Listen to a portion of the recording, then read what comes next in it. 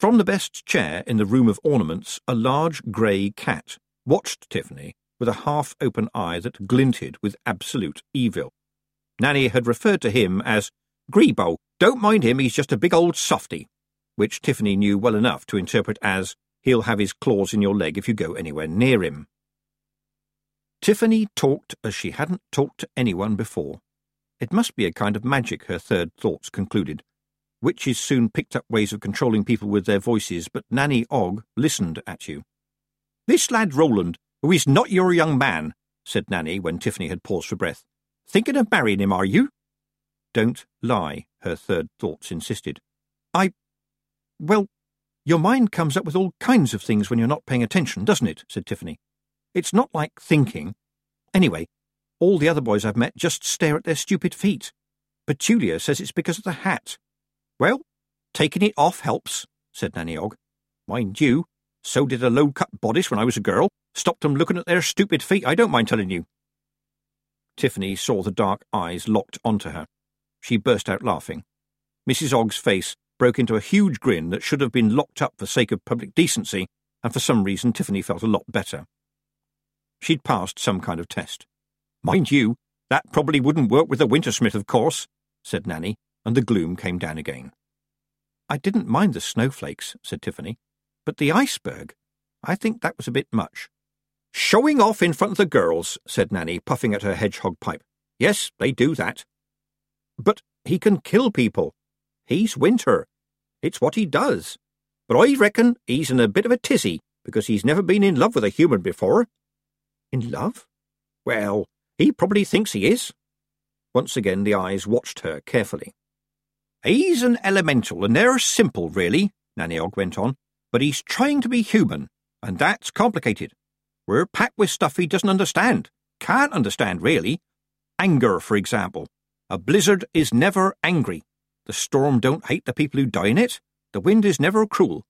But the more he thinks about you, the more he's having to deal with feelings like this, and there's none can teach him. He's not very clever. He's never had to be. And the interesting thing is that you are changing too." There was a knocking at the door. Nanny Ogg got up and opened it. Granny Weatherwax was there, with Miss Tick peering over her shoulder. "Blessings be upon this house," said Granny, but in a voice that suggested that if blessings needed to be taken away, she could do that too. "Quite probably," said Nanny Ogg. "It's ped fecundis, then?" Granny nodded at Tiffany. "Looks like a bad case. The floorboards started growing after she walked over them in bare feet." "Ha! Have you given her anything for it?" said Granny. "I prescribed a pair of slippers." "I really don't see how avatarization can be taking place. Not when we're talking about elementals. It makes no—" Miss Tick began. "Do stop wittering, Miss Tick," said Granny Weatherwax. "I notices you witter when things goes wrong, and it is not being a help." "I don't want to worry the child, that's all," said Miss Tick. She took Tiffany's hand, patted it, and said, "Don't you worry, Tiffany. We'll—" "She's a witch," said Granny sternly. "We just have to tell her the truth." "You think I'm turning into a goddess?" said Tiffany. It was worth it to see their faces. The only mouth not in an O was the one belonging to Granny Weatherwax, which was smirking. She looked like someone whose dog has just done a rather good trick. "How did you work that out?" Granny asked. Dr. Bustle had a guess. Avatar, an incarnation of a god. But I'm not going to tell you that, Tiffany thought. "Well, am I?" she said. "Yes," said Granny Weatherwax. "The Wintersmith thinks you are. Oh, she's got a lot of names. The Lady of the Flowers is a nice one, or the Summer Lady. She makes the summertime, just like he makes the winter. He thinks you're her." "All right," said Tiffany, "but we know he's wrong, don't we?" Not quite as wrong as we'd like," said Miss Tick. Most of the Feagles had camped out in Nanny Ogg's barn, where they were holding a council of war, except that it was about something that isn't quite the same thing. "What we've got here," Rob Anybody pronounced, "is a case of romance." "What's that, Rob?" asked a Feagle. "Aye, is it like how wee babbies are made?" asked Daft Woolly. "You told us about that last year. It was very interesting, although a bit far-fetched to my mind." "No, exactly," said Rob Anybody, "and it's kinder hard to describe, but I reckon young Wintersmith wants to romance the big wee hag, and she doesna ken what to do about it." "So it is like how babbies are made," said Daft Woolly. "No, 'cause even beasties know that, but only people know about romancing," said Rob. "When a bull coo meets a lady coo, he doesna have to say, 'My heart goes bang, bang, bang when I see your wee face,' 'cause it's kinda built into their heads. People have it more difficult. Romancing is very important, you ken. Basically, it's a way the boy can get close to the girl without her attacking him and scratching his eyes out." "I dinna see how we can teach her any of that stuff," said Slightly Mad Angus. "The big wee hag reads books," said Rob Anybody. "When she sees a book, she just canna help herself. And I," he added proudly, "have a plan." The Feagles relaxed. They always felt happier when Rob had a plan, especially since most plans of his boiled down to screaming and rushing at something. "Tell us about the plan, Rob," said Big Yan. "I'm glad you asked me," said Rob. "The plan is, we'll find her a book about romancing." "And how will we find this book, Rob?" asked Billy Big Chin uncertainly. He was a loyal Gonigal, but he was also bright enough to get nervous whenever Rob Anybody had a plan. Rob Anybody airily waved a hand. He said, "We ken this trick. All we need is a big hat and coat and a coat hanger and a broom handle." "Oh, aye," said Big Yan. "Well, I'm not being doon in the knee again." With witches, everything is a test. That's why they tested Tiffany's feet. "I bet that I'm the only person in the world about to do this," she thought, as she lowered both her feet into a tray of soil that Nanny had hastily shovelled up. Granny Weatherwax and Miss Tick were both sitting on bare wooden chairs, despite the fact that the grey cat Grebo was occupying the whole of one big saggy armchair. You didn't want to wake up Grebo when he wanted to sleep. "Can you feel anything?" asked Miss Tick. "It's a bit cold, that's all." "Oh, something's happening." Green shoots appeared around her feet and grew quickly. Then they went white at the base and gently pushed Tiffany's feet aside as they began to swell. "Onions," said Granny Weatherwax scornfully.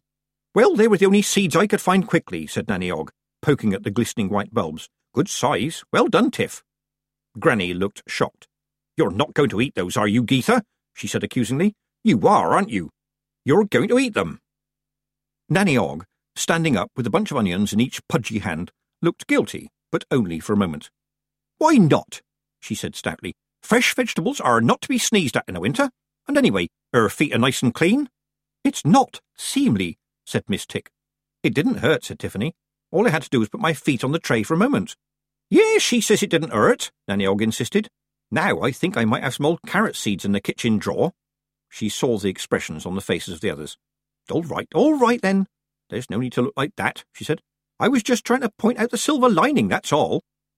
"Someone, please tell me what is happening to me," Tiffany wailed. "Miss Tick is going to give you the answer in some long words," said Granny, "but they boils down to this. It's the story happening. It's making you fit into itself." Tiffany tried not to look like someone who didn't understand a word that she had just heard. "I could do with a little bit of the fine detail, I think," she said. "I think I'll get some tea brewed," said Nanny Ogg. Chapter 7. On with the dance. The Wintersmith and the Summer Lady danced. The dance never ended. Winter never dies, not as people die. It hangs on in late frost and the smell of autumn in a summer evening, and in the heat it flees to the mountains. Summer never dies. It sinks into the ground. In the depths, winter buds form in sheltered places and white shoots creep under dead leaves. Some of it flees into the deepest, hottest deserts, where there is a summer that never ends. To animals, they were just the weather, just part of everything.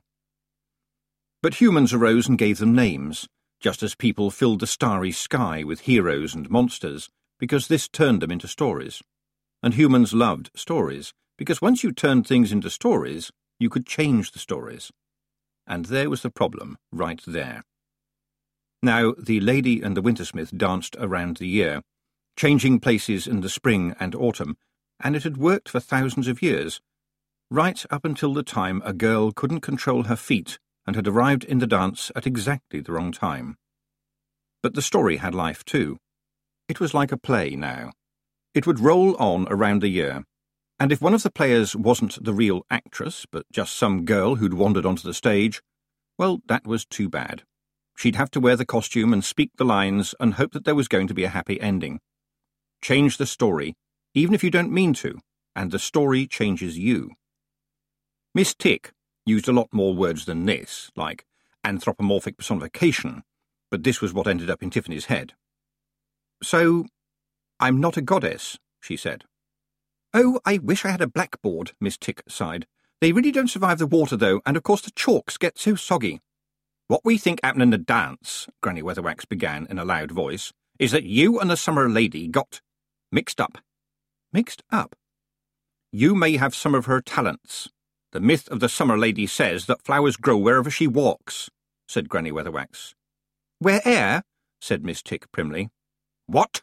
snapped Granny, who was now pacing up and down in front of the fire. "It's, where'er she walks, in fact," said Miss Tick. "It's more poetical." "Ha!" Granny said. "Poetry." Am I going to get into trouble about this? Tiffany wondered. "And what about the real summer lady? Is she going to be angry?" she asked. Granny Weatherwax stopped pacing and looked at Miss Tick, who said, "Ah, yes, we are exploring every possibility." "That means we don't know," said Granny. "That's the truth of it. This is about gods, see? But yes, since you ask, they can be a bit touchy." "I didn't see her in the dance," said Tiffany. "Did you see the Wintersmith?" "Well, no," said Tiffany. How could she describe that wonderful, endless, golden spinning moment? It went beyond bodies and thoughts. But it had sounded as though two people had said, "Who are you?" She pulled her boots back on. Where is she now?" she asked as she tied the laces. Perhaps she'd have to run. "She's probably gone back underground for the winter. The summer lady doesn't walk above ground in winter." "Up until now," said Nanny Ogg cheerfully. She seemed to be enjoying this. "Ah, Mrs. Ogg has put her finger on the other problem," said Miss Tick. "The, Wintersmith and the summer lady are, that is, they've never—" She looked imploringly at Nanny Ogg. "They've never met except in the dance," said Nanny. "But now here you are, and you feel like the summer lady to him, walking around as bold as brass in the winter time, so you might be, oh, how shall I put it?" "Exciting his romantic propensities," said Miss Tick quickly. "I wasn't going to describe it quite like that," said Nanny Ogg. "Yes, I suspects you weren't," said Granny. "I suspects you was going to use language." Tiffany definitely heard the capital L, which entirely suggested that the language she was thinking of was not to be uttered in polite company. Nanny stood up and tried to look haughty, which is hard to do when you have a face like a happy apple. "I was actually going to draw Tiff's attention to this," she said, taking an ornament off the crowded mantelpiece. It was a little house. Tiffany had glanced at it before. It had two little doorways at the front, and, at the moment, a tiny little wooden man with a top hat. "It's called a weather house," Nanny said, handing it to Tiffany. "I don't know how it works. There's a bit of special string or something, but there's a little wooden man who comes out if it's going to rain, and a little wooden woman who comes out when it's going to be sunny. But they're on a little pivoty thing, see? They can never be out at the same time, see? Never. And I can't help wondering, when the weather's changing, if the little man sees the little woman out of the corner of his eye and wonders—" "Is this about sex?" asked Tiffany. Miss Tick looked at the ceiling. Granny Weatherwax cleared her throat. Nanny gave a huge laugh that would have embarrassed even the little wooden man. "Sex?" she said. "Between summer and winter? Now there's a thought." "Don't think it," said Granny Weatherwax sternly. She turned to Tiffany. "He's fascinated by you, that's what it is. And we don't know how much of the summer lady's power is in you. She might be quite weak. You'll have to be a summer in winter until winter ends," she added flatly. "That's justice. No excuses. You made a choice. You get what you choose." "Couldn't I just go and find her and say I'm sorry?" Tiffany began. "No. The old gods ain't big on sorry," said Granny, pacing up and down again. "They know it's just a word." "You know what I think?" said Nanny. "I think she's watching you, Tiff. She's saying to herself, 'Who's this hoity-toity young madam stepping into my shoes? Well, let's make her walk a mile in her and see how she likes it.'" "Mrs. Ogg may have something there," said Miss Tick, who was leafing through Chaffinch's mythology. "The gods expect you to pay for your mistakes." Nanny Ogg patted Tiffany's hand. "If she wants to see what you can do, show her what you can do, Tiff, eh? That's the way. Surprise her." "You mean the summer lady?" said Tiffany. Nanny winked. Oh, and the summer lady too. There was what sounded very much like the start of a laugh from Miss Tick before Granny Weatherwax glared at her. Tiffany sighed.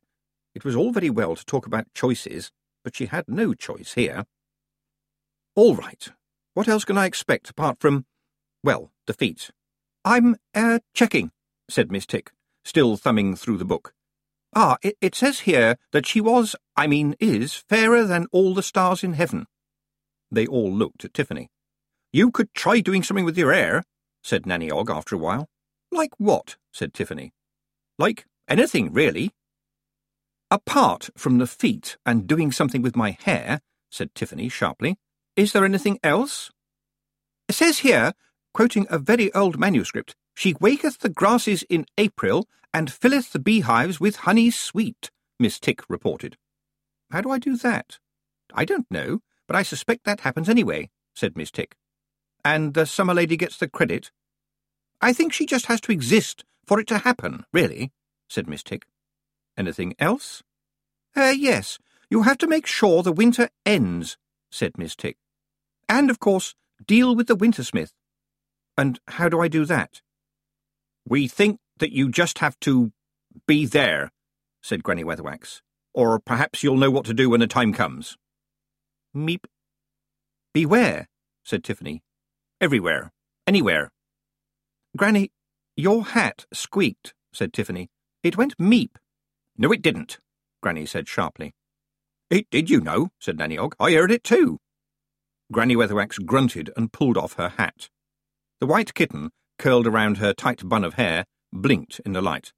I can't help it, Granny muttered. If I leave the dratted thing alone, it goes under the dresser and cries and cries. She looked around at the others as if daring them to say anything. Anyway, she added, it keeps my head warm. On his chair, the yellow slit of Grebo's left eye opened lazily. Get down, you, said Granny, lifting the kitten off her head and putting it on the floor. I dare say Mrs. Og has got some milk in the kitchen. Not much, said Nanny.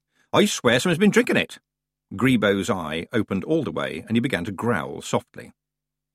You sure you know what you're doing, Esme? Said Nanny Og, reaching for a cushion to throw. He's very protective of his territory. You, the kitten, sat on the floor and washed her ears. Then, as Grebo got to his feet, she fixed him with an innocent little stare and took a flying leap onto his nose, landing on it with all her claws out.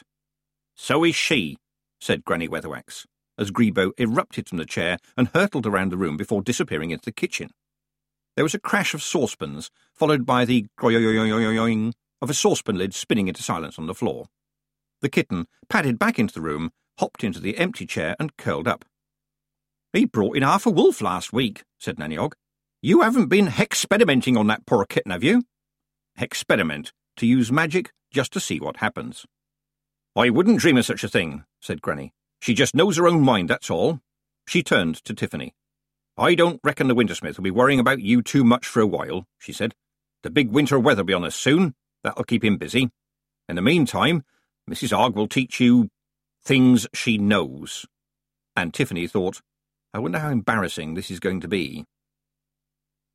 Deep in the snow, in the middle of a wind-swept moorland, a small band of travelling librarians sat around their cooling stove and wondered what to burn next. Tiffany had never been able to find out much about the librarians. They were a bit like the wandering priests and teachers who went even into the smallest, loneliest villages to deliver those things, prayers, medicine, facts, that people could do without for weeks at a time, but sometimes needed a lot of all at once. The librarians would loan you a book for a penny, although they often would take food or good second-hand clothes. If you gave them a book, you got 10 free loans. Sometimes you'd see 2 or 3 of their wagons parked in some clearing, and you could smell the glues they boiled up to repair the oldest books. Some of the books they loaned were so old that the printing had been worn grey by the pressure of people's eyeballs reading it. The librarians were mysterious. It was said they could tell what book you needed just by looking at you, and they could take your voice away with a word. But here they were searching the shelves for T.H. Mouseholder's famous book, Survival in the Snow. Things were getting desperate. The oxen that pulled the wagon had broken their tethers and run off in the blizzard. The stove was nearly out, and worst of all, they were down to their last candles, which meant that soon they would not be able to read books. It says here, in K. Pierpoint Pounsworth's Among the Snow Weasels, that the members of the ill-fated expedition to Whale Bay survived by making soup of their own toes, said Deputy Librarian Grizzler. That's interesting, said Senior Librarian Swinsley, who was rummaging on the shelf below. Is there a recipe? No, but there may be something in Superflua Raven's book Cooking in Dire Straits. That's where we got yesterday's recipe for nourishing boiled socks surprise. There was a thunderous knocking at the door. It was a two-part door that allowed only the top half to be opened, so that a ledge on the bottom half could be a sort of small desk for stamping books. Snow came through the crack as the knocking continued. I hope that's not the wolves again, said Mr. Grizzler. I got no sleep at all last night. Do they knock? We could check in The Habits of Wolves by Captain W.E. Lightly, said Senior Librarian Swinsley. Or perhaps you could just open the door. Quickly, the candles are going out. Grizzler opened the top half of the door. There was a tall figure on the steps, hard to see in the fitful, cloud-strained moonlight. I'm looking for romance, it rumbled. The Deputy Librarian thought for a moment and then said, Isn't it a bit chilly out there? Aren't you the people with all them books? The figure demanded. Yes, indeed. Oh, romance. Yes, certainly, said Mr. Swinsley, looking relieved. In that case, I think you'll want Miss Jenkins. Forward, please, Miss Jenkins. It looks like yous is freezing in there, said the figure. Them's icicles hanging from the ceiling. Yes. However, we have managed to keep them off the books, said Mr. Swinsley. Miss Jenkins, the gentleman is looking for romance. Your department, I think? Yes, sir, said Miss Jenkins. What kind of romance were you looking for? Oh, one with a cover on, you can, and with pages with all words on them, said the figure. Miss Jenkins, who was used to this sort of thing, disappeared into the gloom at the other end of the wagon. This scanner's a total lunacy, said a new voice. It appeared to come from somewhere on the person of the dark book borrower, but much lower than the head. Pardon? Said Mr. Swinsley. Ach, no problemo, said the figure quickly. I'm suffering from a grumbling knee. 'Tis an old trouble. Why don't they be burning all them books, eh? The unseen knee grumbled. Sorry about this. You know how knees can let a man doon in public. I'm a martyr to this one, said the stranger. I know how it is. My elbow acts up in wet weather, said Mr. Swinsley. There was some sort of fight going on in the nether regions of the stranger, who was shaking like a puppet. That will be 1 penny, Miss Jenkins said, and I will need your name and address. The dark figure shuddered. Oh, we ne'er give out our name and address, it said quickly. It is against your religion, you ken. I dinna want to be a knee about this, but why is ye all here freezing to death? Oxen wandered off, and alas, the snow's too deep to walk through, said Mr. Swinsley. Aye, but yous have got a stove and all them dry old books, said the dark figure. Yes, we know, said the librarian, looking puzzled. There was the kind of wretched pause you get when two people aren't going to understand each other's point of view at all. Then, Tell you what, me and my knee will go and fetch your cows for you, eh? Said the mysterious figure. Got to be worth a penny, eh? Big Yan, you'll feel the rough side of my hand in a minute. The figure dropped out of sight. Snow flew up in the moonlight. For a moment it sounded as if a scuffle were going on, and then a sound like Crivens disappearing into the distance. The librarians were about to shut the door when they heard the terrified bellows of the oxen getting louder very quickly. 2 curling waves of snow came across the glittering moors. The creatures rode them like surfers, yelling at the moon. The snow settled down a few feet away from the wagon. There was a blue and red blur in the air, and the romantic book was whisked away. But what was really odd, the librarians agreed, was that when the oxen had come speeding toward them, they had appeared to be travelling backward. It was hard to be embarrassed by Nanny Ogg because her laugh drove embarrassment away. She wasn't embarrassed about anything. Today Tiffany, with extra pairs of socks on to avoid unfortunate floral incidents, went with her around the houses, as it was known to witches. "You did this for Miss Treason?" asked Nanny as they stepped out. There were big fat clouds massing around the mountains. There would be a lot more snow tonight. Oh, yes, and for Miss Level and Miss Pulander. Enjoyed it, did you? Said Nanny, wrapping her cloak around her. Sometimes. I mean, I know why we do it, but sometimes you get fed up with people being stupid. I quite like doing the medicine stuff. Good with the herbs, are you? No, I'm very good with the herbs. Oh, there's a bit of swank, eh? Said Nanny. If I didn't know I was good with herbs, I'd be stupid, Mrs. Hogg. That's right, good. It's good to be good at something. Now, our next little favour is giving an old lady a bath, as much as was possible with a couple of tin basins and some washcloths. And that was witchcraft. Then they looked in on a woman who just had a baby, and that was witchcraft. And a man with a very nasty leg injury that Nanny Ogg said was doing very well, and that was witchcraft too.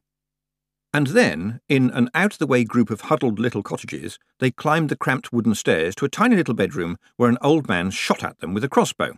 You old devil, ain't you dead yet? Said Nanny. You're looking well? I swear the man with the scythe must have forgotten where you live.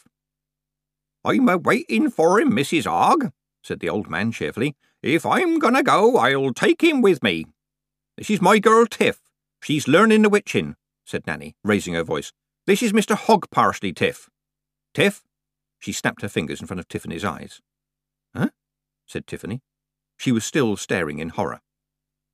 The twang of the bow as Nanny opened the door had been bad enough, but for a fraction of a second she could have sworn that an arrow had gone right through Nanny Ogg and stuck in the door frame. Shame on you for firing at a young lady, Bill, said Nanny severely, plumping up his pillows. And Mrs. Dowser says you've been shooting at her when she comes up to see you, she added, putting her basket down by the bed. That's no way to treat a respectable woman who brings you your meals, is it? For shame. Sorry, Nanny, muttered Mr. Hogg Parsley. It's just that she's as skinny as a rake and wears black. 'Tis an easy mistake to make in poor light. Mr. Hogg Parsley here is lying in wait for death, Tiff, said Nanny. Mistress Weatherwax helped you make the special traps and arrows, ain't that right, Bill? Traps, whispered Tiffany. Nanny just nudged her and pointed down. The floorboards were covered in ferociously spiked man-traps. They were all drawn in charcoal. I said, isn't that right, Bill? Nanny repeated, raising her voice. She helped you with the traps? She did that, said Mr. Hogg Parsley. I wouldn't want to get on the wrong side of her. Right, so no shooting arrows at anyone except death, right? Otherwise Mistress Weatherwax won't make you any more, said Nanny, putting a bottle on the old wooden box that was Mr. Hogg Parsley's bedside table. Here's some of your jollop, freshly mixed up. Where did she tell you to keep the pain? It's sitting up here on my shoulder, missus, being no trouble. Nanny touched the shoulder and seemed to think for a moment. It's a brown and white squiggle, sort of oblong. That's right, missus, said Mr. Hogg Parsley, pulling at the cork on the bottle. It wiggles away there and I laughs at it. The cork popped out. Suddenly the room smelled of apples. It's getting big, said Nanny. Mistress Weatherwax will be along tonight to take it away. Right you are, missus, said the old man, filling a mug to the brim. Try not to shoot her, all right. It only makes her mad. It was snowing again when they stepped out of the cottage, big feathery flakes that meant business. I reckon that's it for today, Nanny announced. I've got things to see to over in Slice, but we'll take the stick tomorrow. That arrow he fired at us, said Tiffany. Imaginary, said Nanny Ogg, smiling. It looked real for a moment. Nanny Ogg chuckled. It's amazing what Esme Weatherwax can make people imagine. Like traps for death. Oh, yes. Well, it gives the old boy an interest in life. He's on his way to the door, but at least Esme's seen to it that there's no pain. Because it's floating over his shoulder, said Tiffany. Yep. She put it just outside his body for him so it don't hurt, said Nanny, the snow crunching under her feet. I didn't know you could do that. I can do it for small stuff, toothaches and the like. Esme's the champion for it, though. We're none of us too proud to call her in. You know, she's very good at people. Funny, really, because she doesn't like 'em much. Tiffany glanced at the sky, and Nanny was the kind of inconvenient person who notices everything. Wondering if Loverboy is going to drop in, she said with a big grin. Nanny, really? But you are, aren't you? Said Nanny, who knew no shame. Of course, he's always around when you think about it. You're walking through him. You feel him on your skin. You stamp him off your boots when you go indoors. Just don't talk like that, please, said Tiffany. Besides, What's time to an elemental? Nanny chattered. And I suppose snowflakes don't just make themselves, especially when you've got to get the arms and legs right. She's looking at me out the corner of her eye to see if I'm going red, Tiffany thought. I know it. Then Nanny nudged her in the ribs and laughed one of her laughs that would make a rock blush. Good for you, she said. I've had a few boyfriends myself I'd have loved to stamp off my boots. Tiffany was just getting ready for bed that night when she found a book under her pillow. The title, in fiery red letters, was Passion's Plaything by Marjorie J. Bodice, and in smaller print were the words, Gods and men said their love was not to be, but they would not listen. A tortured tale of a tempestuous romance by the author of Sundered Hearts. The cover showed, up close, a young woman with dark hair and clothes that were a bit on the skimpy side in Tiffany's opinion, both hair and clothes blowing in the wind. She looked desperately determined and also a bit chilly. A young man on a horse was watching her some distance away. It appeared that a thunderstorm was blowing up. Strange. There was a library stamp inside, and Nanny didn't use the library. Well, it wouldn't hurt to read a bit before blowing the candle out. Tiffany turned to page 1, and then to page 2.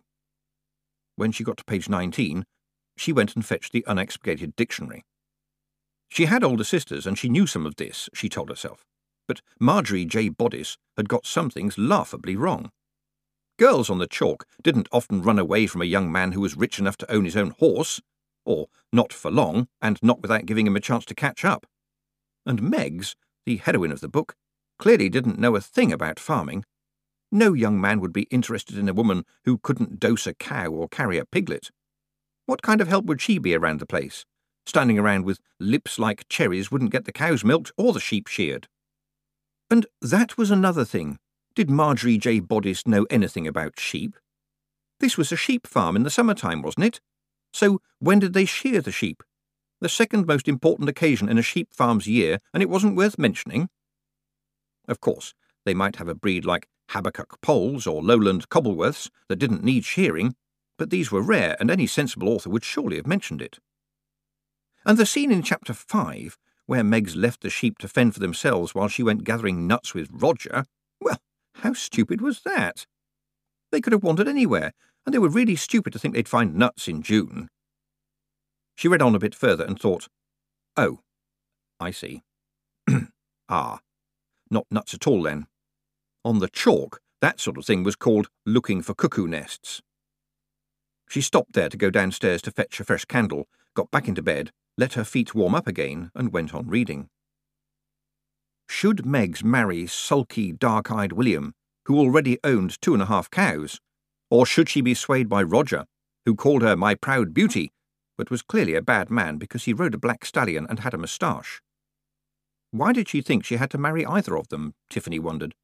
Anyway, she spent too much time leaning meaningfully against things and pouting.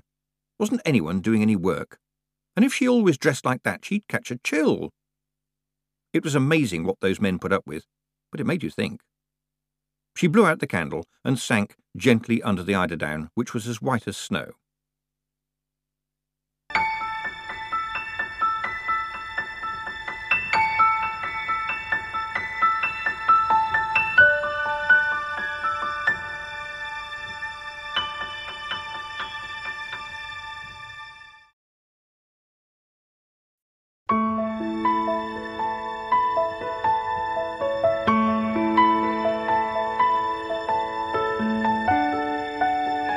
Snow covered the chalk. It fell around the sheep, making them look a dirty yellow. It covered the stars, but glowed by its own light. It stuck to the windows of the cottages, blotting out the orange candlelight. But it would never cover the castle. The castle stood on a mound a little way from the village, a tower of stone ruling all those thatched homes. They looked as if they had grown from the land, but the castle nailed it down. It said, I own. In his room, Roland wrote carefully. He ignored the hammering from outside. Anagramma, Petulia, Miss Treason, Tiffany's letters were full of faraway people with strange-sounding names. Sometimes he tried to imagine them, and wondered if she was making them up. The whole witchcraft business seemed, well, not as advertised. It seemed like, "Do you hear this, you wicked boy? Aunt Danuta sounded triumphant. "Now it's barred from this side too. Ah, this is for your own good, you know. You will stay in there until you are ready to apologise." Like hard work, to be honest. Worthy, though, visiting the sick and everything, but very busy and not very magical. He'd heard of dancing around without your drawers on, and tried his best not to imagine it, but in any case there didn't seem to be anything like that. Even broomstick rides sounded, "And we know about your secret passage now. Oh, yes. It's being walled up. No more thumbing your nose at people who are doing their very best for you." Dull. He paused for a moment, staring blankly at the carefully stacked piles of loaves and sausages beside his bed. "I ought to get some onions tonight," he thought. "General Tacticus says they are unsurpassable for the proper operation of the digestive system, if you can't find fresh fruit." What to write? What to write? Yes! He'd tell her about the party. He'd only gone because his father, in one of his good moments, had asked him to. It was important to keep in with the neighbours, but not with the relatives. It had been quite nice to get out, and he'd been able to leave his horse at Mr. Gamely's stable, where the aunts wouldn't think of looking for it. Yes, she'd enjoy hearing about the party. The aunts were shouting again about locking the door to his father's room, and they were blocking the secret passage. That meant that all he was left with was the loose stone that came out behind the tapestry in the next room, the wobbly flagstone that could let him drop down into the room below, and, of course, the chain outside the window that let him climb all the way down to the ground. And on his desk, on top of General Tacticus's book, was a complete set of shiny new castle keys. He'd got Mr. Gamely to make them for him. The blacksmith was a thoughtful man who could see the sense in being friendly to the next baron. He could come and go as he liked, whatever they did. They could bully his father, they could shout all they pleased, but they would never own him. You could learn a lot from books. The Wintersmith was learning. It was a hard, slow task when you had to make your brain out of ice. But he had learned about snowmen. They were built by the smaller kinds of humans. That was interesting. Apart from the ones in pointy hats, the bigger humans didn't seem to hear him. They knew invisible creatures didn't speak to them out of the air. The small ones, though, hadn't found out what was impossible. In the big city was a big snowman. Actually, it would be more honest to call it a slush man. Technically it was snow, but by the time it had spiralled down through the big city's fogs, smogs and smokes, it was already a sort of yellowish grey. And then most of what ended up on the pavement was what had been thrown up from the gutter by cartwheels. It was, at best, a mostly snowman. But 3 grubby children were building it anyway, because building something that you could call a snowman was what you did, even if it was yellow. They'd done their best with what they could find and had given him 2 horse droppings for eyes and a dead rat for a nose. At which point the snowman spoke to them in their heads. Small humans, why do you do that? The boy, who might have been the older boy, looked at the girl, who might have been the older girl. "I'll tell you I heard that if you say you heard it too," he said. The girl was still young enough not to think snowmen can't talk when one of them had just spoken to her, so she said to it, "You have to put them in to make you a snowman, mister." "Does that make me human?" "No, 'cause—" she hesitated. "You ain't got innards," said the third and smallest child, who might have been the younger boy or the younger girl, but who was spherical with so many layers of clothing that it was quite impossible to tell. It did have a pink woolly hat with a bobble on it, but that didn't mean anything. Someone did care about it, though, because they'd embroidered R and L on its mittens, F and B on the front and back of its coat, T on top of the bobble hat, and probably U on the underside of its rubber boots. That meant that while you couldn't know what it was, you could be certain it was the right way up and which way it was facing. A cart went by, throwing up another wave of slush. "Innards," said the secret voice of the snowman. "Made of special dust, yes, but what dust?" "Iron," said the possibly older boy promptly. "Enough iron to make a nail." "Oh, yeah, that's right, that's how it goes," said the possibly older girl. "We used to skip to it. Iron enough to make a nail, water enough to drown a cow." "A dog," said the possibly older boy. "It's water enough to drown a dog, sulphur enough to stop the fleas. It's poison enough to kill a cow." "What is this?" the Wintersmith asked. "It's like an old song," said the possibly older boy. "More like a sort of poem. Everyone knows it," said the possibly older girl. "It's called These are the things that make a man, said the child who was the right way up. Tell me the rest of it, the Wintersmith demanded, and on the freezing pavement they did, as much as they knew. When they'd finished, the possibly older boy said hopefully, Is there any chance you can take us flying? No, said the Wintersmith. I have things to find. Things that make a man. One afternoon, when the sky was growing cold, there was a frantic knocking on Nanny's door. It turned out to be caused by Anagramma, who almost fell into the room. She looked terrible, and her teeth were chattering. Nanny and Tiffany stood her by the fire, but she started talking before her teeth had warmed up. Skulls, she managed. Oh dear, thought Tiffany. What about them? She said, as Nanny Og hurried in from the kitchen with a hot drink. Trees and skulls. Yes, what about them? Anagramma took a swig from the mug. What did you do with them? She gasped, cocoa dribbling down her chin. Buried them. Oh no, why? They were skulls. You can't just leave skulls lying about. Anagramma looked around wildly. Can you lend me a shovel, then? Anagramma, you can't dig up Miss Treason's grave. But I need some skulls, Anagramma insisted. The people there, well, it's like the olden days. I whitewashed that place with my own hands. Have you any idea how long it takes to whitewash over black? They complained. They won't have anything to do with crystal therapy. They just frown and say Miss Treason gave them sticky black medicine that tasted horrible but worked. And they keep on asking me to sort out stupid little problems, and I don't have a clue what they're about. And this morning there was this old man who's dead, and I've got to lay him out and sit up with him tonight. Well, I mean, that's so yuck. Tiffany glanced at Nanny Og, who was sitting in her chair and puffing gently on her pipe. Her eyes were gleaming. When she saw Tiffany's expression, she winked and said, I'll leave you girls to have a little chat, shall I? Yes, please, Nanny. And please don't listen at the door. To a private conversation? The very idea, said Nanny, and went into the kitchen. Will she listen? Whispered Anagramma. I'll just die if Mistress Weatherwax finds out. Tiffany sighed. Did Anagramma know anything? Of course she'll listen, she said. She's a witch. But she said she wouldn't. She'll listen, but she'll pretend that she hasn't, and she won't tell anyone, said Tiffany. It's her cottage after all. Anagramma looked desperate. And on Tuesday I've probably got to go and deliver a baby out in some valley somewhere. An old woman came and gabbled at me about it. That'll be Mrs. Owlslick, said Tiffany. I did leave some notes, you know. Didn't you read them? I think perhaps Mrs. Earwig tidied them away, Anagramma said. You should have looked at them. It took me an hour to write them all down, said Tiffany reproachfully. 3 pieces of paper. Look, calm down, will you? Didn't you learn anything about midwifery?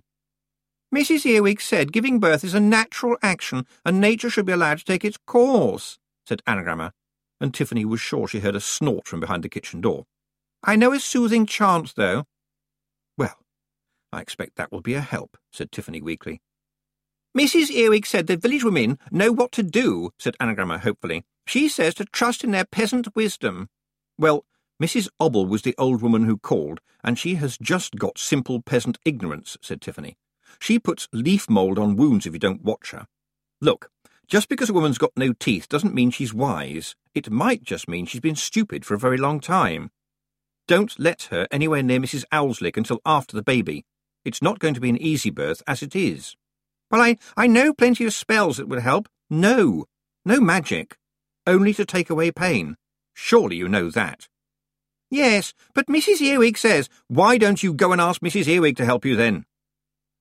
Anagramma stared at Tiffany. That sentence had come out a bit louder than intended, and then Anagramma's face slid into what she probably thought was a friendly expression. It made her look slightly mad. Hey, I've got a great idea, she said, as bright as a crystal that was about to shatter. Why don't you come back to the cottage and work for me? No, I've got other work to do. But you're so good at the messy stuff, Tiffany, said Anagramma in a syrupy voice. It seems to come naturally to you.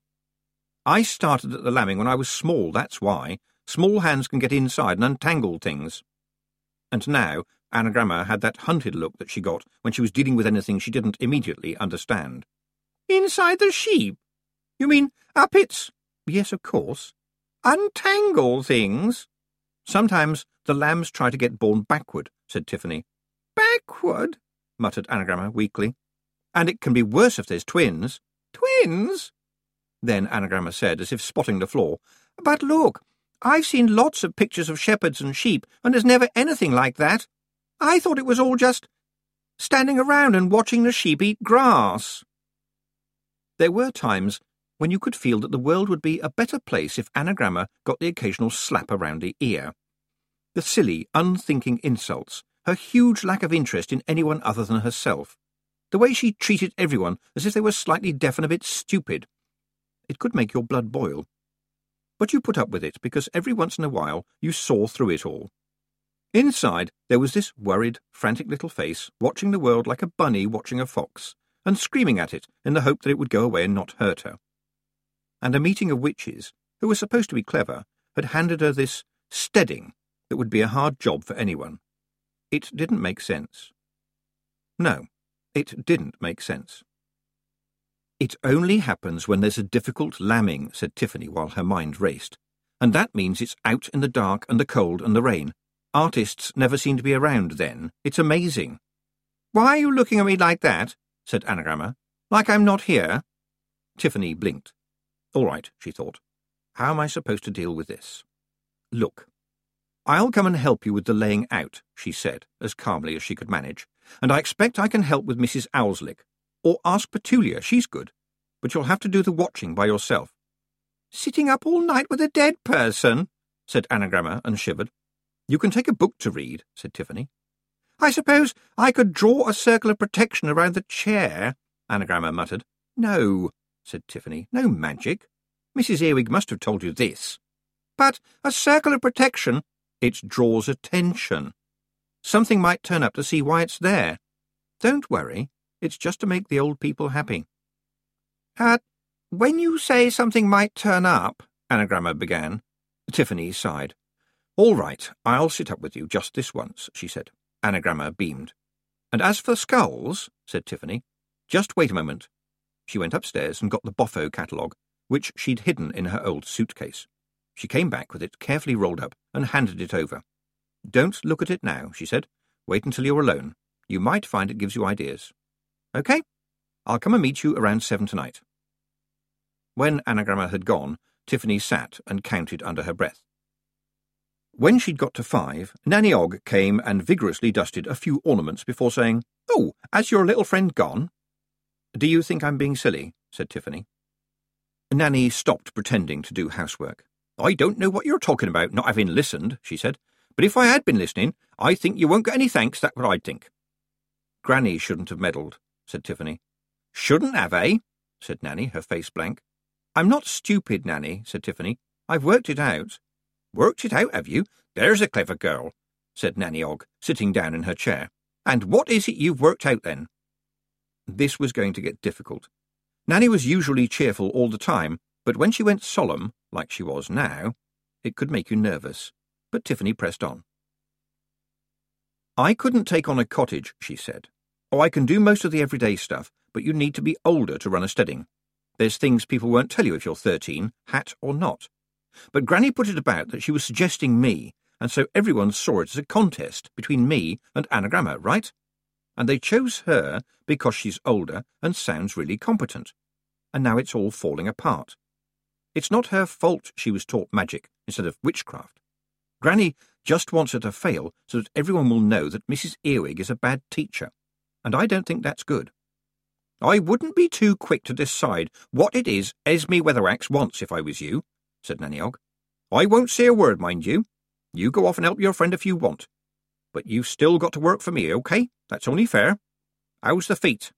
They feel fine, Nanny. Thank you for asking.